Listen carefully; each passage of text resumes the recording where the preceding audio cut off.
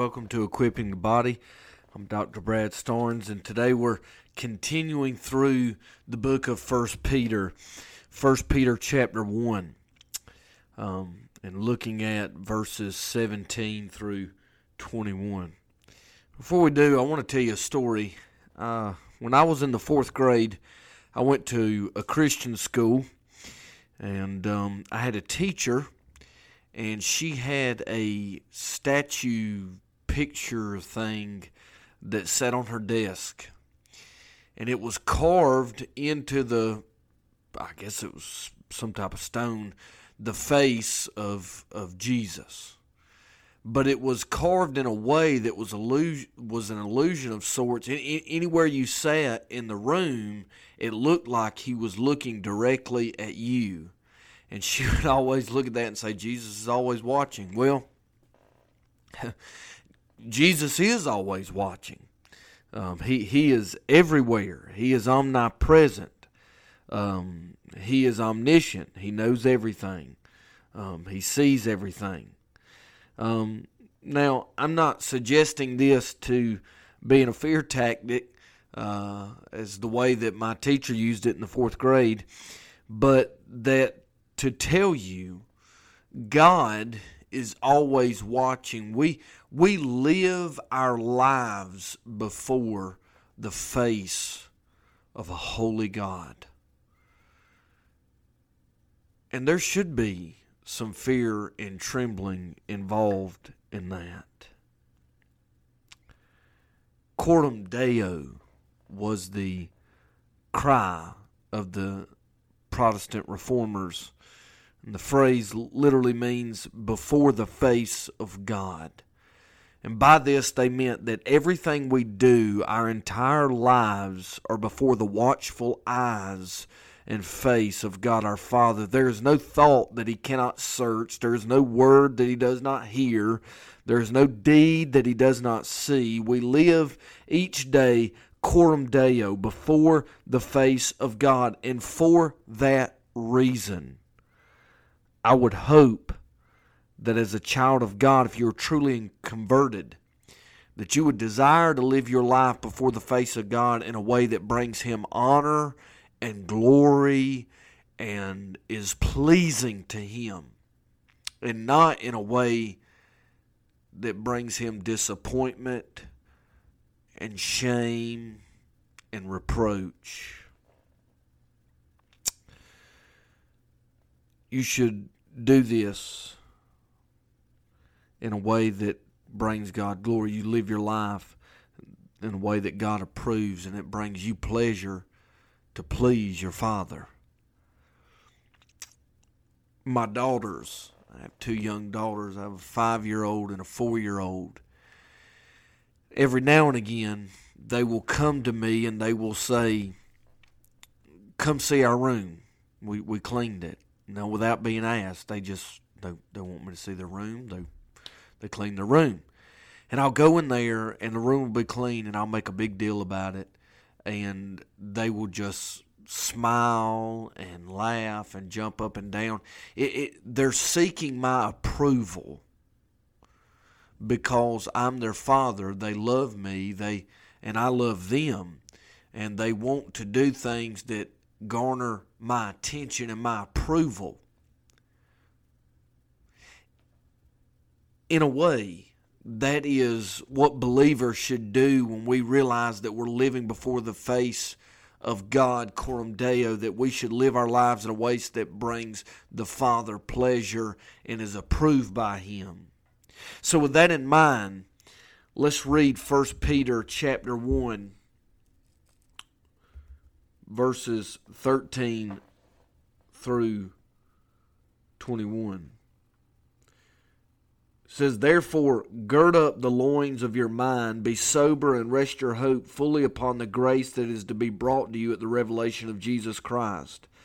As obedient children, not conforming yourselves to the former lust, as in your ignorance, but as He who called you is holy, you also be holy in all your conduct, because it is written, be holy, for I am holy. And if you call on the Father, who without partiality judges according to each one's work, conduct yourselves throughout the time of your stay here in fear, knowing that you were not redeemed with corruptible things like silver or gold from your aimless conduct received by tradition from your fathers, but with the precious blood of Christ, as of a lamb without blemish and without spot. He indeed was foreordained before the foundation of the world, but was manifest in these last times for you, who through him believe in God, who raised him from the dead and gave him glory, so that your faith and hope are in God. I want to preach to you on this subject from the text. Coram Deo, living before the face of God. Now, we want to live holy lives before the Lord.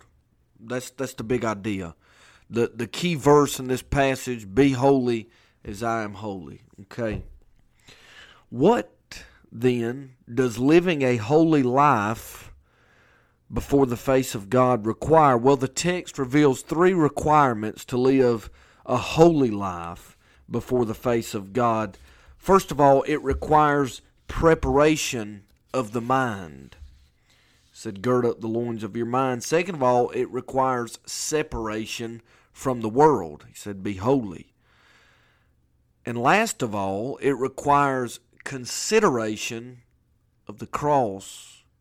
Because Peter reminds us that one of the main reasons, if not the reason, we should desire to live holy and should therefore live holy is because of how costly our salvation was to Jesus, that we were not redeemed with corruptible things, but with the precious blood of Christ. So, number 1 in verse 13, living a holy life before the face of God requires preparation of the mind. Peter's described salvation in the previous verses and how, the best is yet to come, essentially. And now he says, since we're saved, we should live a holy life before the face of God. He begins with this, therefore gird up the loins of your mind, be sober.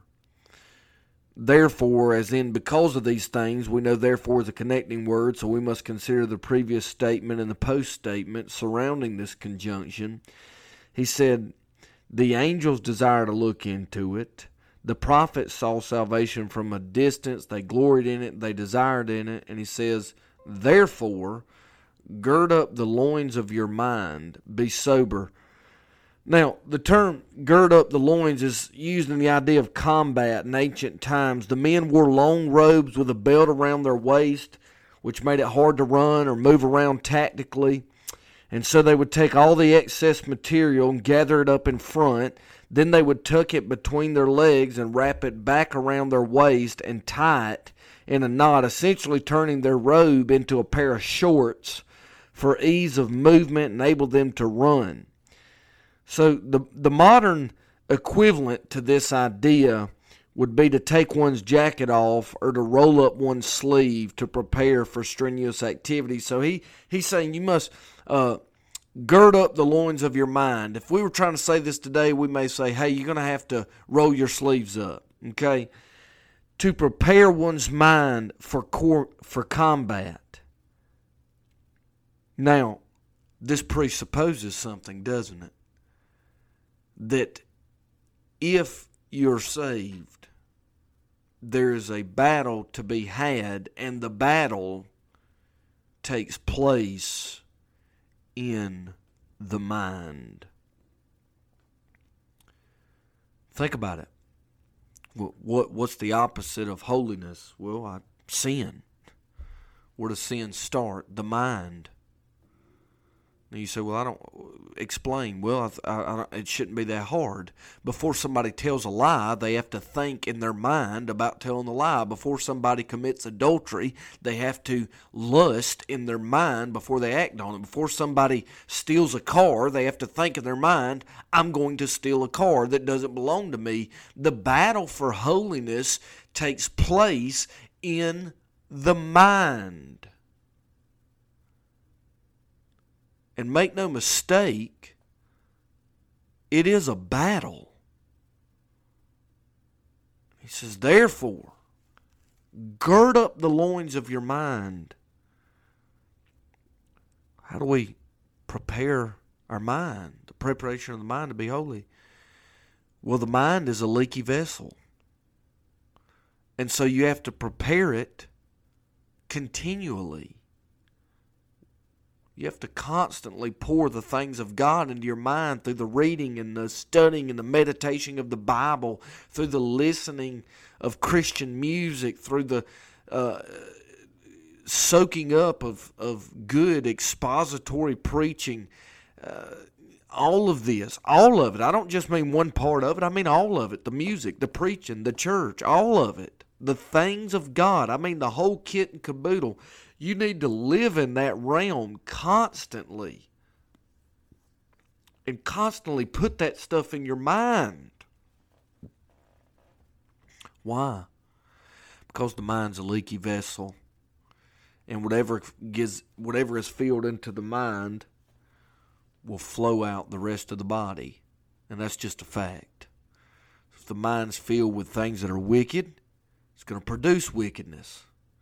If the mind's filled with the things of God, it's going to produce godliness. Everything starts in the mind. And so, to live a holy life before God, one must prepare their mind. Now, this is different. I think that's the nicest way of saying it.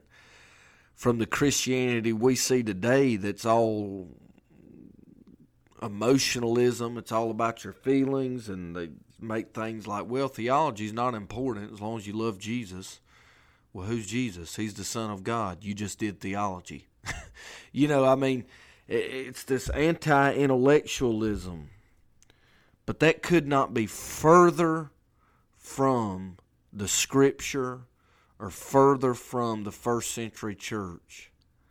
This emotionalism based quasi-faith was alien to Christianity up until about 150 years ago. It's just, you don't see anything like it in church history. Paul said, let this mind be in you, which was in Christ Jesus. The renewing of your mind. Gird up the loins of your mind. We're not saying we need to make the faith strictly academic or a matter of intellect, but there is a matter of intellect involved. And I'm saying all that to say this: the mind needs to be used and filled and exercised with the things of God, primarily the Word of God. Because without that, you're not going to be able to live a holy life. It says to be sober. And we know what he's talking about. It's being sober-minded. Now, certainly, you can't be sober-minded if you're intoxicated, but that's not really in context what he's getting at. When he says sober, aware, a focused mind, to know what you believe, why you believe it, and to stand in that, because it's a battle. Now, not only does our mind need to be focused and we prepare it, he does a little bit more with that. He says, rest your hope fully upon the grace that is to be brought to you at the revelation of Jesus Christ. And so he says our mind needs to be rested on Christ, to meditate on Christ, to think about Christ and the grace that's going to be fully revealed to us, that we're going to fully take part in when Jesus returns. Are you resting in the promise of Christ's return? Do you count him faithful, or is your mind constantly in a tizzy of doubt, worry, and fear? To produce holiness, your mind needs to be stayed on Christ. Okay, all of that and more when it is encompassed when Peter says, therefore, gird up the loins of your mind. Be sober. Rest your hope fully on Christ. Second, if we're to live a holy life before the face of God, in verses 14 through 16, not only must we have preparation of the mind, but separation from the world. He says, as obedient children, not conforming yourselves to the former lust as in your ignorance. Obedience to God is separation from the world and vice versa. Now, what I mean by separation from the world, what is all this talk of former lust? Well, Peter is speaking to the fact that before these believers were converted, they walked in the lust of the flesh, fulfilling their sinful desires, just like everyone else in the world. Notice it's past tense, former lust. He says, don't return to the former ways of the world. Separate from them. Separate from them. Live differently. Yes, we don't have a choice but to live in the world, but we don't have to live of the world to live like the world. Separation is in mind here.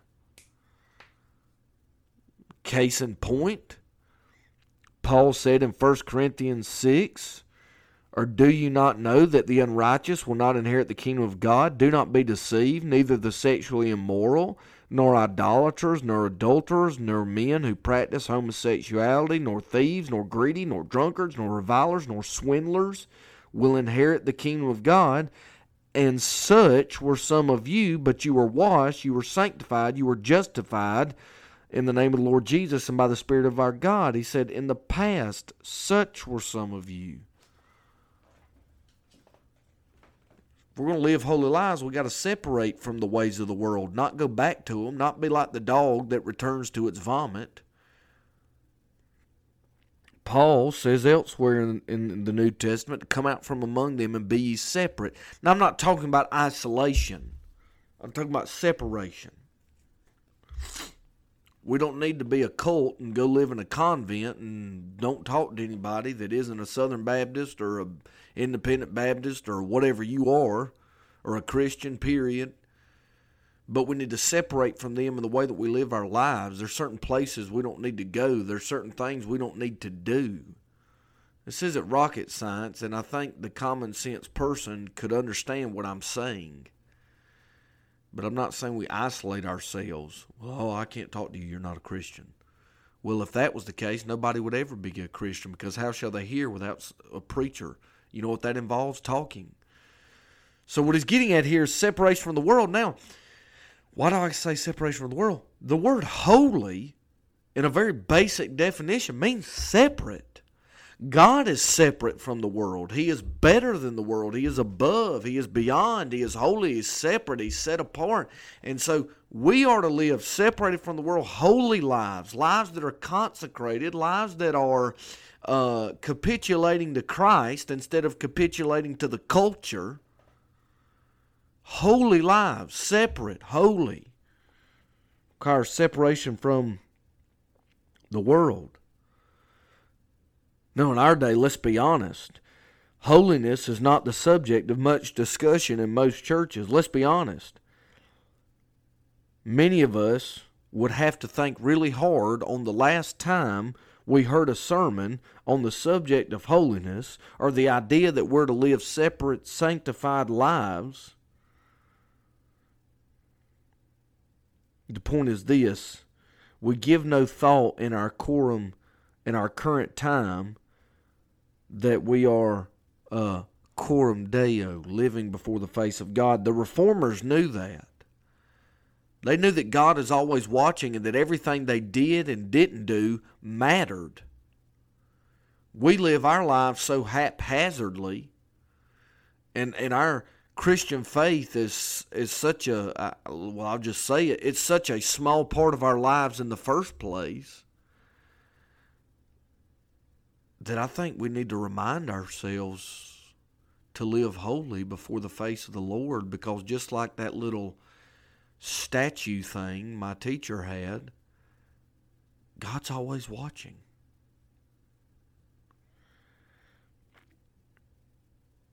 Finally,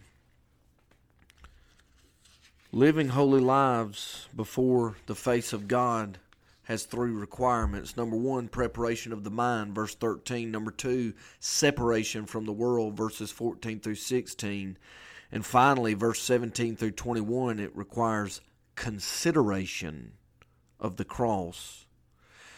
Peter gives a motivation to live holy, and it is based upon the fact of the cross, with the idea that we should live holy because we were not redeemed with corruptible things, but with the precious blood of Christ. In other words, you were bought with such a price, you need to live in a way that honors the price that was paid.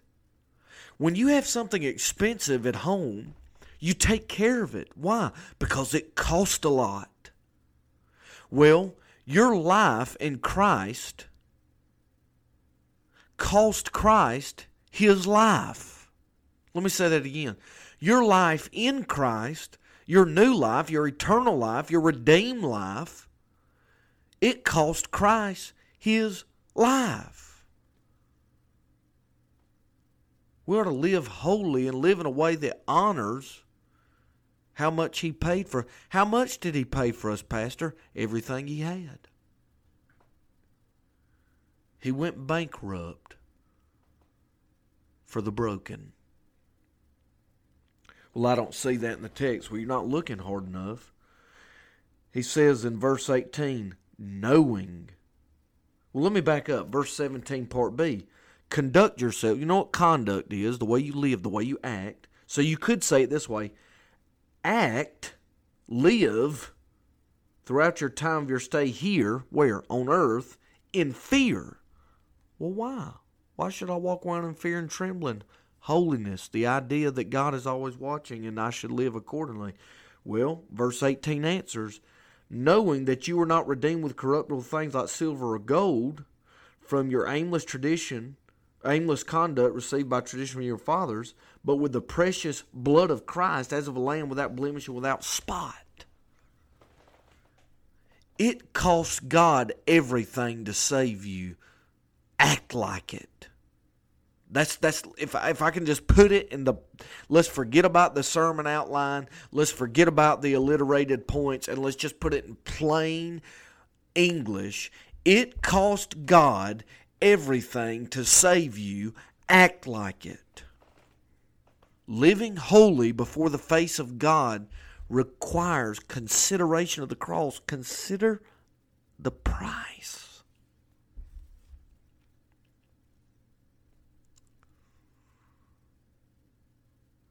If we take things and cultivate them and care for them that cost us a lot, why would we not live for Christ a holy life when it cost him everything?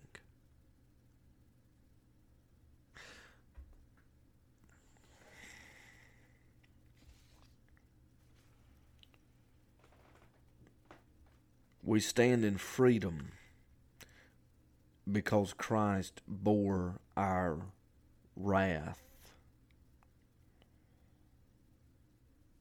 What a price. What a price. The blood of God was spilled.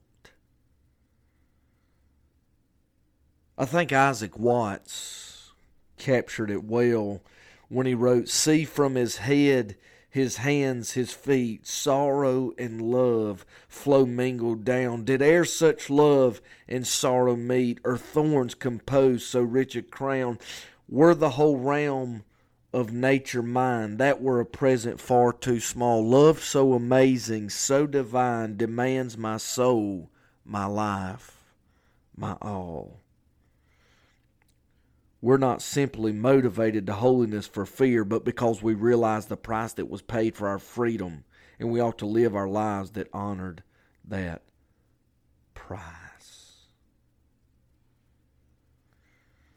Peter finishes He says, He indeed was foreordained before the foundation of the world, but was manifest in these last times for you, who through Him believe in God, who raised Him from the dead and gave Him glory, so that your faith and hope are in God. I read that, I think, no wonder the angels desire to look into this great salvation. No wonder the prophets pleaded and prayed and studied, trying to catch a glimpse of this glorious gospel.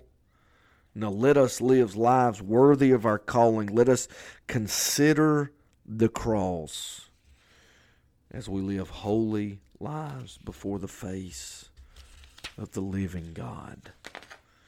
In conclusion, everything we do, say, or think is before the face of a watching, all-knowing God. Coram Deo, before the face of God. As His children, He calls us to live a holy life that honors Him and is a witness to the nation. This requires three things: preparation of the mind, separation from the world, and consideration of the cross. God desires us to be holy because He is holy.